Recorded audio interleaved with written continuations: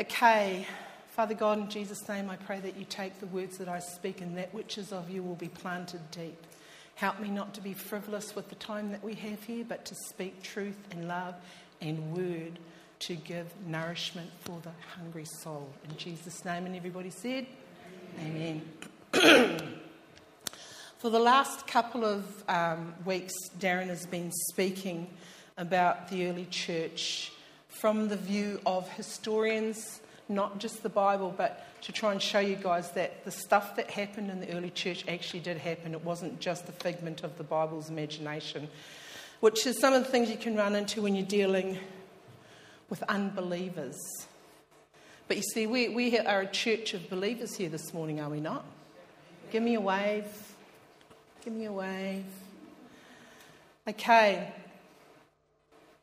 He's been speaking about the power of God that dwelled within the early church through gifts like prophecy, tongues, words of knowledge, signs, miracles, wonders, amazing worship. Thank you, darling. And he's been talking about how the church originally gathered together for believers to come together to learn about God, to speak about what Jesus had said, and to learn more from Jesus Christ himself. And you do need to understand that in those days they did not have the New Testament. As Darren said last week, they were actually living it. Amen? So the idea that the church gathered together it was built on believers coming together. And if any unbelievers came into the meetings that they had, the expectation was that the spiritual giftings and the presence of God would be so strong in the place it would cause these people to fall down on their faces and worship God and say God is in this place and come to a knowing and understanding that God is real. Amen?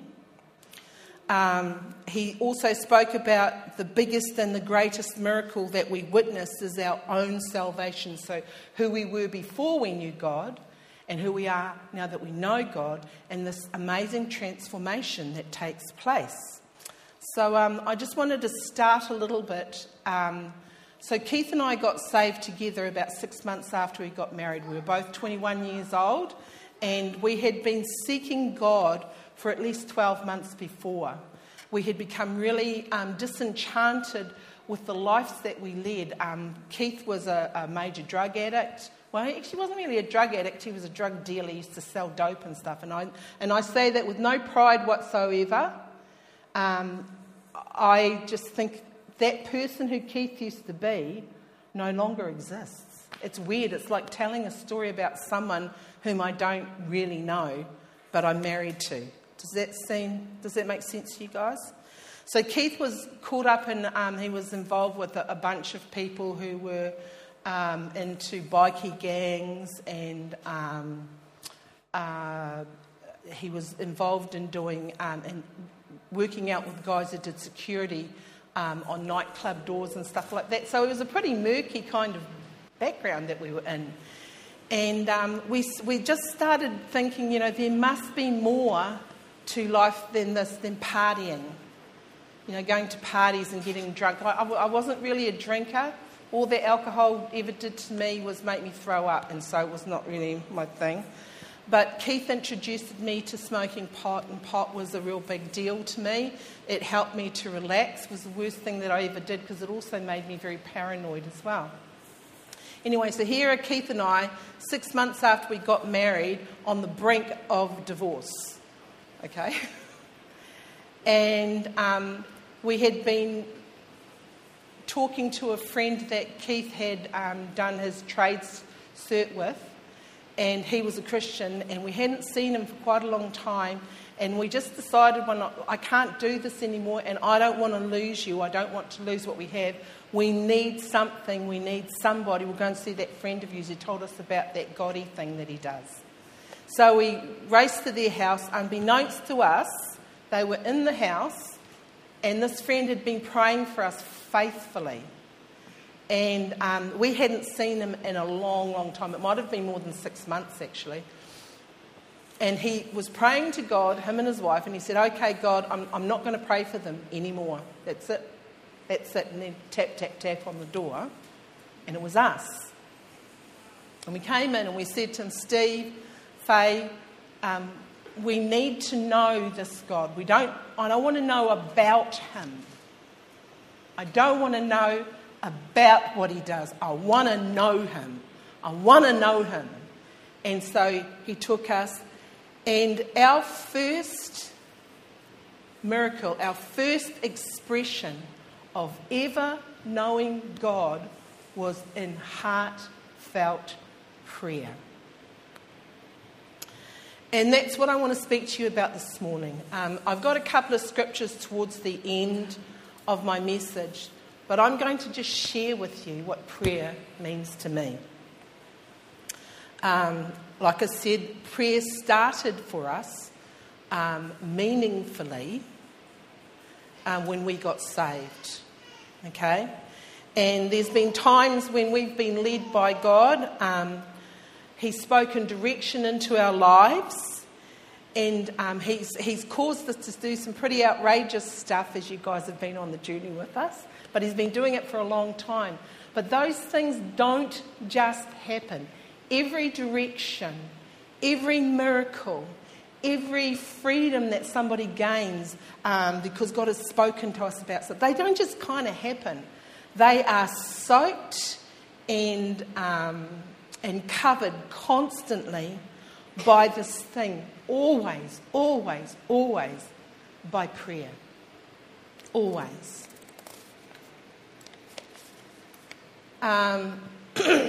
So in Waihi in New Zealand, Keith and I were pastoring and co-leading a church in Waihi for a while. And we were approached by a parishioner who had a grandniece who was autistic and was just in a terrible way. She was very young. She was only about 7 or 8 years old. Her mum wasn't well. She was a single mother. And this girl, they felt that this girl needed someone to go and lay hands on her and pray for her that Jesus would heal her. So at the time, we would pray every week. So Keith and I on Fridays would fast Friday day, and then we would get together with a bunch of other friends and leaders, and then we would spend the evening praying and then break our fast over a meal and just talk and chat about life, okay? And the week before we were going to pray for this young girl, we had an amazing prayer time. So in the middle of the prayer meeting, one of our friends, another pastor in the area, Mike Mears, he got a vision. He said, I don't know what this means, but I see one of those wind socks, the twirly ones that they're like a chromosome, or they might be, he said it's like a chromosome, and it's blowing in the wind. He said, I can see a lady dressed in an old-fashioned, long, flowery dress, like on Little House on the Prairie, standing on the deck. He says, I got no idea what that means. And we thought, we don't either. And maybe that was a pizza dream, because it was like, what a weird thing to state. So about 3 days later, we were going over to this lady's house to pray for her daughter, and it was down a driveway. We're driving down the driveway, and the front of her house is this big deck, and on her deck there's all these wind socks that look like, they're twirly. Do you know what I'm saying? And it was like really, really obvious, and we're sitting there, and we were with actually Mike, and Mike goes, oh my gosh, look. And then this lady walks out onto the deck, and she's waving hello. And she was dressed like somebody out of Little House on the Prairie, with a long floral dress with a frill down the bottom and puffy sleeves, the whole bit. And was like, whoa, okay, God has called us here. I'm not going to tell you exactly what happened until towards the end, so you're going to have to wait. But we went in and we began to pray through the house. The lady his daughter had been seeing monsters and stuff. So we went through the house and we just gradually went around and we anointed all the entranceways, the windows and the doors, and we prayed in every room, and we went round till we got to the front door and closed it in Jesus' name and anointed it that this was a house for God, and these people were for God. So it was pretty interesting. In our early years, God spoke and also led us to Faith Bible College in Tauranga, New Zealand. It wasn't something that we thought, yes, we must go to Bible college. You know, that's not how it worked. We had been praying consistently. Every week, 2 or 3 times a week, we're praying, asking God, Lord, show us the way. So one of the things I want to talk to you about prayer is not just the formal prayers that we pray together in a group. If you talk to anybody who is an intercessory prayer or into prayer and stuff like that, a lot of the prayer work that they do is in the dark of the night, actually. They're praying consistently for things, but it's not necessarily in a formal way. And for me, one of the things that I think that people forget is prayer is communication. It is the time that you take to say, hey God, da-da-da-da-da-da, and then guess what else you do? You stop and you listen and you wait for a response. I think in the world in which we live today, we have stopped listening. We have stopped stopping. We have a takeaway list of things that we pray for, and we just burble it off, and then we go off and do our everyday. And we don't take the time to do the one thing that prayer is most famous for, and that's to hear the voice of God. To hear the voice of God. We had worship just before, and you could sense the presence of God in this place. Did you stop and say, what are you trying to say to me, God? See, we have this mentality of prayer of the go-to, go to God, pray to God, speak to God. But what about the listen? Where's the listen gone? When Keith and I first got married and we first got saved, I used to drive him nuts because he is a prayer, man. He's what I would call a powerhouse prayer. I'm pretty sure Darren's been taking lessons off him. I remember Keith praying against Satan, and he does, like Keith used to do Taekwondo, and he did this sort of like kick. I knew he did the kick because he kicked my iron across the room. You know, and that's the kind of prayer that Keith is. Me, I'm not that physical, but I will quite happily sit and wait in silence for God. At first it caused a major problem when we used to pray together because Keith would say, you're not saying anything. And I said to him, I don't have to. You know, I'm waiting for God to say something to me. But we finally, after not many years, about 3 or 4 years, we came to this conclusion that everybody has their own way in communicating with God. Keith's a loud, he's a real stormer, okay? He prays in authority and he storms the heights. I can and I do when I have to, but my preference is to wait on God. And waiting on God is not necessarily sitting in a quiet, shut-up room. It might be that I'm praying and I'm waiting on an answer for him. So I'll be going through the day and I might go to the kitchen sink and go, God, don't forget, I haven't forgot, you aren't going to forget. I've talked to you about this, I need an answer. I'm communicating, and I've learned to communicate with God as if he hears me. How funny is that? As if he hears me.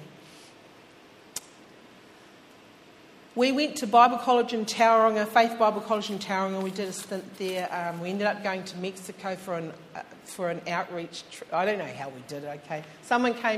This guy came and he spoke about going to Mexico, and we thought, that's the place we should go. And we went. We'd never been overseas before in our entire lives. And it felt right. We were in communion with God so much in Bible college that the understanding and the knowledge of being able to say that's got the stamp of God on it was very, very clear to us. You know, when you're in constant communication with God, you don't have to shout at him. And guess what?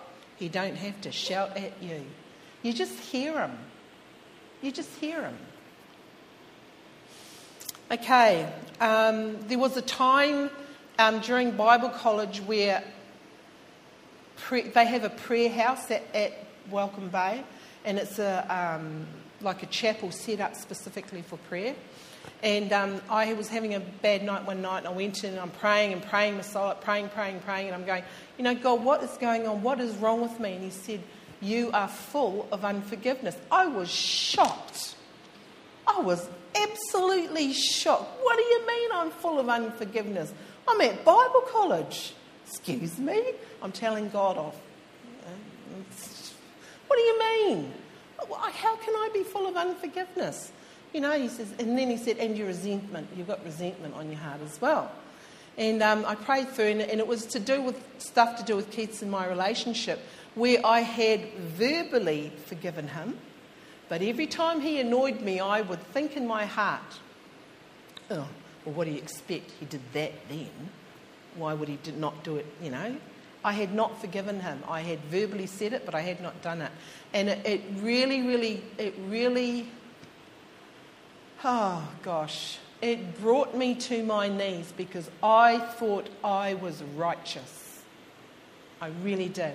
I thought the fact that I prayed so much and that I read the Bible and that I went to a Bible college even, and I was outreaching and getting people saved, getting people healed, man, set free, and I thought that I was righteous, that my righteousness was my own. And it took me a series of time. It wasn't just something that happened then. For me to come to the understanding that my righteousness is as filthy rags. When I come to the Father, my righteousness is worthless. I'm sorry, I don't care how well trained you are. I don't care how well educated you are, nor how much work you do for the kingdom of God. We come into the presence of God in prayer under one thing and one thing only: the righteousness of the blood of Jesus Christ that covers us. Amen? So you can be an absolute derelict and get saved and the next day be in the kingdom of God. Do you know how messed up that feels sometimes? We had a young lady, an older lady, I can't remember her full name, it was Margie. She had cerebral palsy at Bible college. And she was in a wheelchair and had multiple operations done, and she was an amazing lady. And she got up and she spoke about how she went to the United States. Someone paid for her to go and be prayed for by, who's the lady with the floaty arms? Oh, Benny Hinn followed her. Oh, I've forgotten her name. Catherine Kuhlman. My goodness me, guys. Catherine Kuhlman had the highest percentage rate, I mean, I know this is statistics, of amazing miracles of a modern day preacher. And to top it off, she was a woman, which annoyed a lot of males at the time, by the way. But this lady, Margie, was paid for to go and be prayed for by Catherine Kuhlman to be healed. She bought herself a beautiful outfit and had all her stuff ready to get into when she got healed. They brought her into the auditorium, and she went up and she was prayed for, laid hands on, and there was a drunk guy next to her. And there was, I don't know if they were an alcoholic, but some kind of addiction on the other side. And Catherine Kuhlman came to her in her wheelchair, and she laid hands on her and she prayed for her. And Margie felt the touch of God. She felt the touch of God. And then Margaret Kuhlman, she prayed for the man before her and prayed for the man after her. Both of those men got completely and totally cleaned of their addiction straight away, instantly. Their forms changed. They stood up straight with their shoulders back. Their faces cleared. And there was an aroma coming off them that was sweet, not yucky. And you'll understand that, And she's sitting there and she felt the touch of God and she was not healed. What you pray for is not a grocery list of things that you want God to do. You know that thing, prayer is the mighty muscle that moves the hand of God? Hogwash, garbage, rubbish. We are not here on this earth to pray and tell God what he should do. Can you even think of how whacked out that sounds? Have you ever thought of that? Oh, Lord, I want this. Lord, this needs to happen. Oh, that needs to happen. Blah, blah, blah, blah, blah, blah, blah, blah, blah. That's not communication with God. That's treating him like a slave. That's not God. You go to God in prayer to get into community with him and commune with him and communicate with him so he can lead and guide you.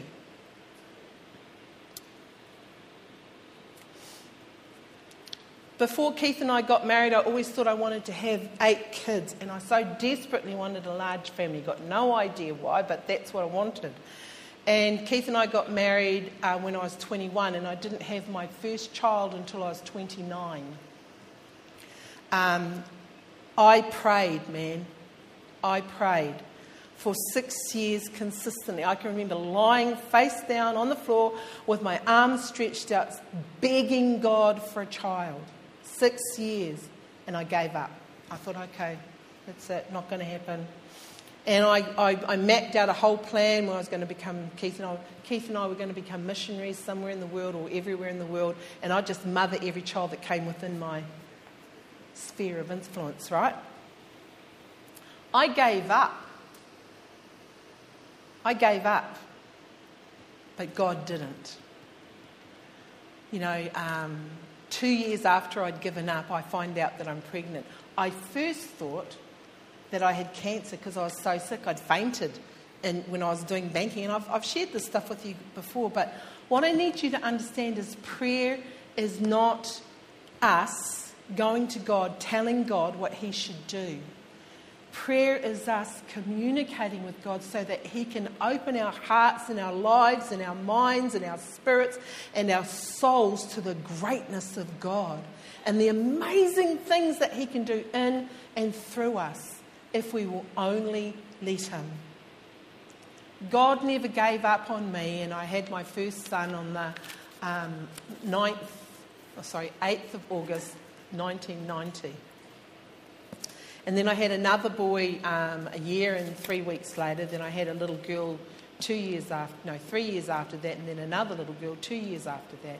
And in between all that, I had multiple miscarriages, and I was really angry at God over the miscarriages because it was like, God, what are you doing? Don't you think I'm good enough? And my prayer life started to swirl around this whole thing of, God, what is going on? How come you're not just, letting me have 8 children? I had 4 children, and then I had to stop because it became too dangerous for my health, blah, blah, burble, burble. And I was angry at God, and I spent a year following Keith around New Zealand because we were living in a bus at the time. Sorry, darling, mobile home. We were living in a mobile home with our kids and travelling around doing itinerant ministry, okay? And I was really mad at Keith because it was all his fault. I wasn't exactly sure why, but it must be because I can't blame God because God's never wrong. So it must be Keith's fault. I came to this, and I've spoken about this before as well. I was desperate. I knew that I was headed for a mental crash. I knew it. I could feel it, but I didn't know what to do, and I was desperate. And I'm crying out to God, and went to a friend's place, and she said, we got a ministers' wives and senior leaders camp on this weekend. You want to come? Blah, blah, blah. It's prophetic. And I thought, right. Here's your opportunity, God. I've made an appointment for you, and you better show up. Honestly, that was my attitude. I went to the meeting, nobody prophesied over me, but everybody else got prophesied over. The first meeting. Second meeting, I got up in the morning and I was snarky at God big time. Got up and I went for a walk, and we were in Mount Somerville, I think it is, in the South Island. It's very, very beautiful. And I went for a walk, and I'm walking along the road, and see, prayer does this weird thing. It makes you aware of God's voice, but it's not like a loud voice like everyone else can hear it. That's not what I mean. It's like he speaks to you, and you know it's him, and you know he's speaking. So I'm walking along the road, and I'm going, God, what is going on? Why aren't you speaking to me? And he said to me, look around you. So I looked, and I've shared this before as well. I looked, and he said, no, look, I saw sheep in a field, fence on the side of the road going off to here. And I'm going, well, what do you want me to look at? It's like, sheep. And he said, no. And then it was like he shouted, look. And when he said, look, it was like I did this weird, it was like my vision zoomed back. And suddenly I saw everything. And I realised that I'd been walking in the shadow of Mount Somerville, which was really huge and was right in front of me, but I couldn't see it. I couldn't see it. And God said, that is me. Every shadow that you have walked in, I have been there with you. And as I prayed and communed and talked with God, he set me free from this weird depression, anger at Keith, unforgiveness to God. I refused to sing for 12 months. Would not sing a single note because I thought, I'm not wasting my God-given talent on you, God. Can you see what I mean? God is okay to listen to your nonsense. I'm sorry, we don't have to sound like, oh, Father God, I come before you now in the presence of these people, and I ask you, Lord, all the voices and the way that you speak, he's not interested in that. He wants your heart. He wants you to pray from the heart. He wants you to stop hiding in the shadows, and he wants you to pray.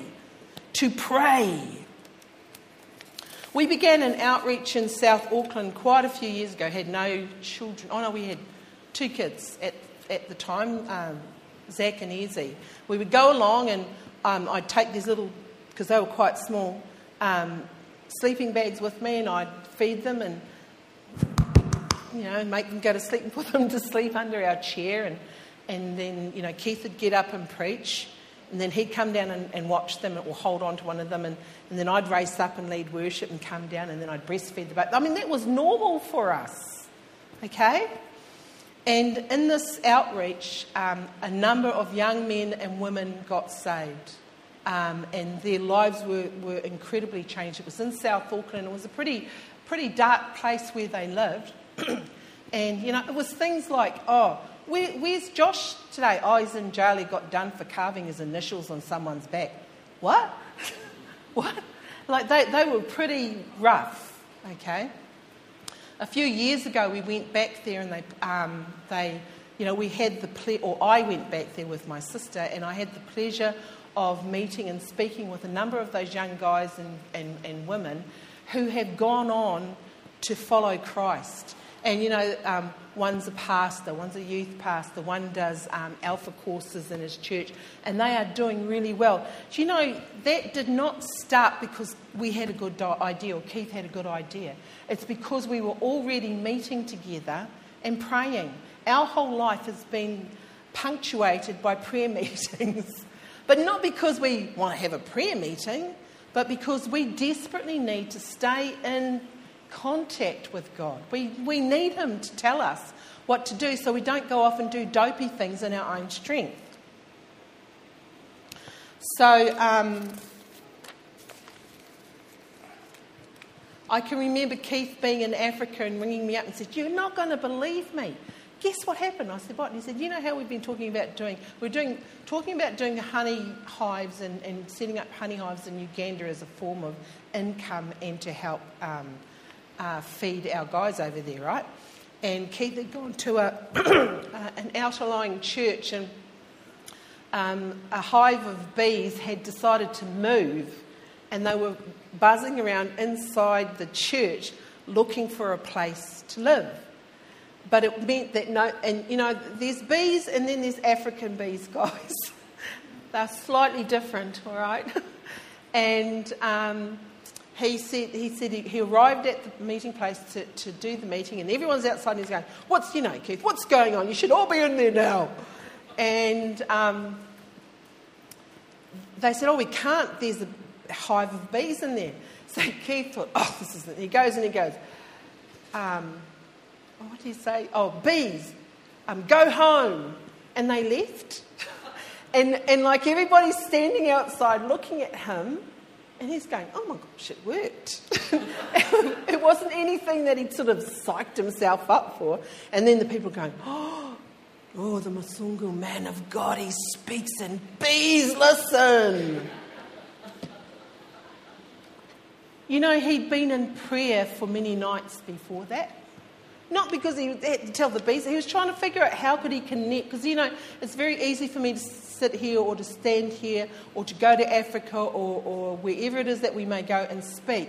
But it's like I've got to get a connection before I can input. Do you know what I mean? A lot of people will sit here and they'll quietly be politely listen, and that's about it. But that's not enough. God wants you to hear his voice. He wants you to hear his heart. Another outreach we did in just out of Kampala with Pastor Jonah, it had stormed. And it was a really stormy night. I got up and Stephen and I had led worship. It was really powerful worship. And then as worship happened, everything started blowing and we had all these, the stage was wobbling and it was like, oh my gosh. And Keith's leaning over to Jonah going, Jonah, man, what should I do? And Pastor Jonah went, I don't know. So Keith stood up. His first words, I bind you, storm, in the name of Jesus Christ. Be gone. And the craziest thing happened. It was like the eye of the storm came over where we were. We could see the trees whirling around us, but there was not a breath of wind where we were. And Keith preached a message about witchcraft and how to get set free from it. We had a really successful night. See, these things don't happen just because Keith and I are super good or super whatever. I believe that the reason that God chooses to move on people is because they choose to listen to him. I believe that God speaks into people's lives and brings about changes in their family and in their general life. It might be in their workplaces. But he does that not because you told him he had to, but because he cares and loves you enough to do that. But how can you know that God has done something if you didn't pray about it and didn't talk to him about it? Oh yeah, God did it. You can't live on that. You must have this outworking of your faith come to reality, because that's what pushes Keith and I on. That's what presses us on. Prayer is what brought us to Australia. I'm really sorry, guys, but Australia was the last place that I thought God was going to send us to. Well, I thought he was sending us to Brazil or Mexico, like one of those really sort of, woo. So I'm a missionary and da-da-da-da. I'm really sorry, but I'm a missionary and Yarrawonga just does not have the ring. I'm sorry. But guess what?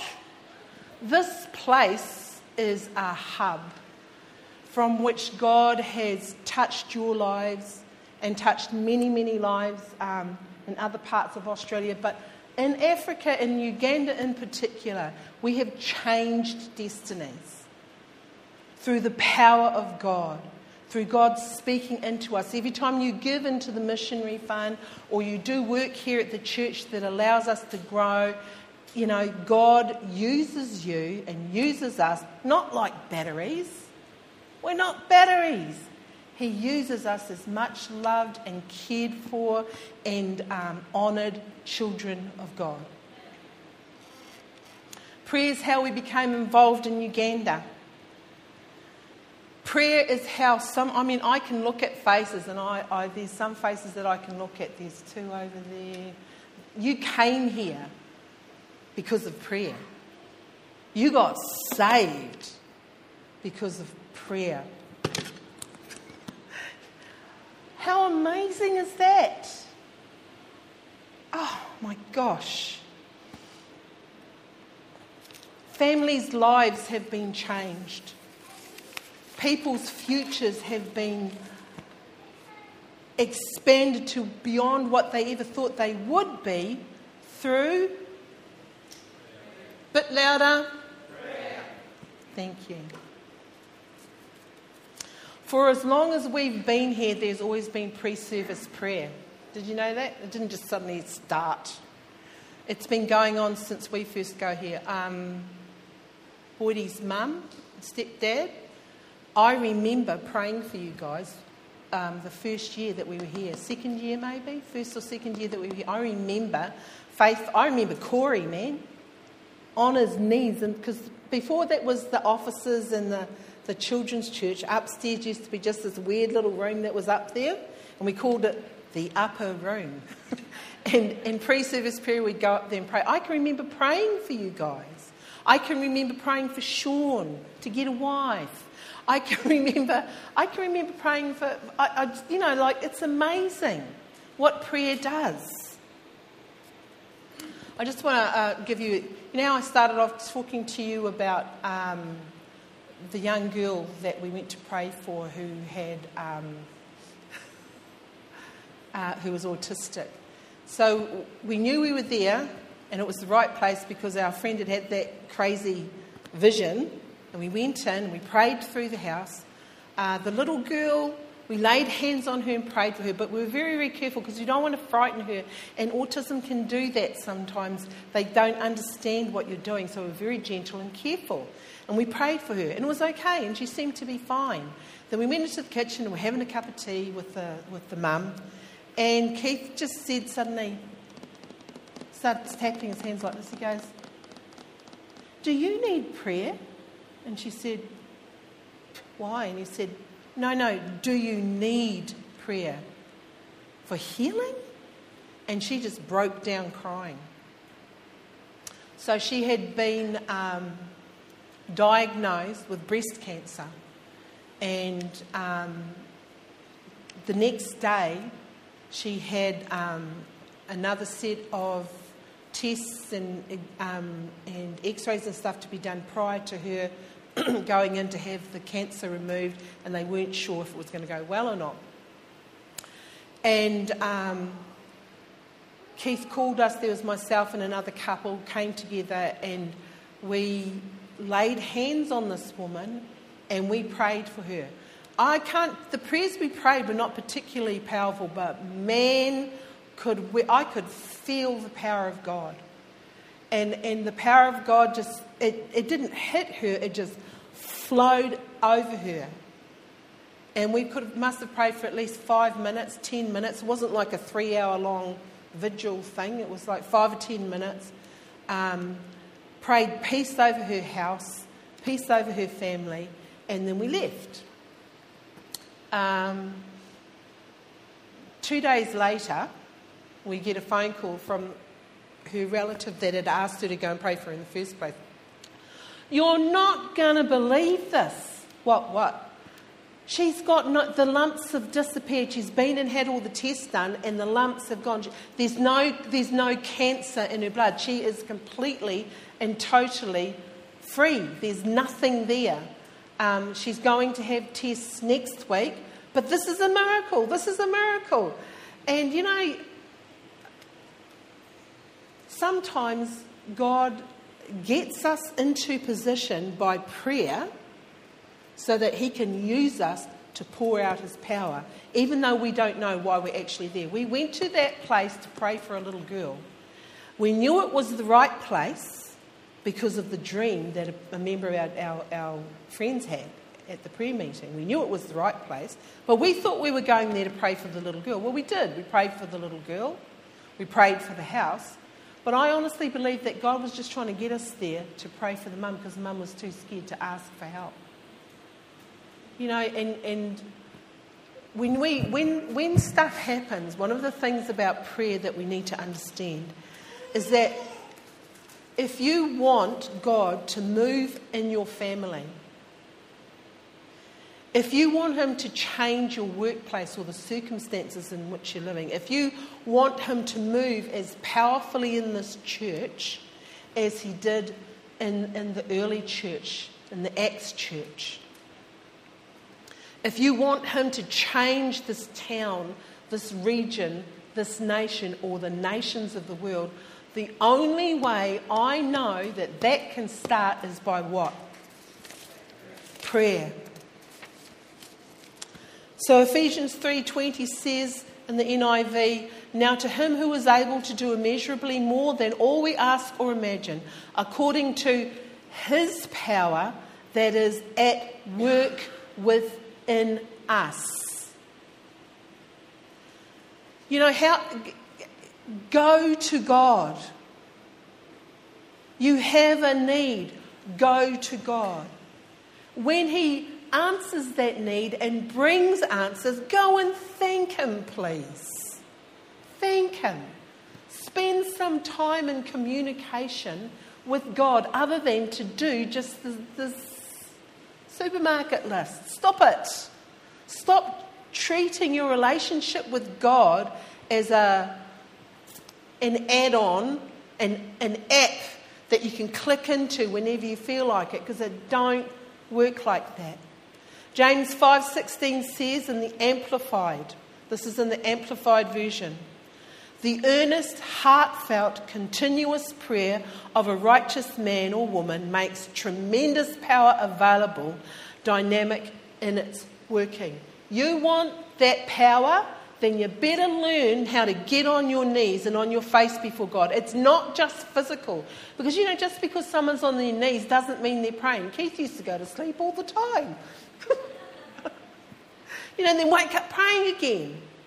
It's about the heart attitude that you have to God. Being humble, but not greasy. Wanting, but not demanding. Knowing that he's your father and you're his inheritor does not give you a right to treat him like trash. Amen? So I'm going to remind you, and you don't have to come, okay? But if you want to see the power of God move, then at 9:20 on Sundays we have pre-service prayers here in the auditorium.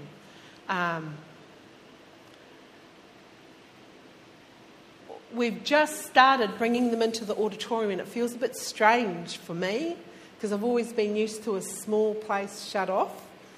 And so we're working it out how prayer works.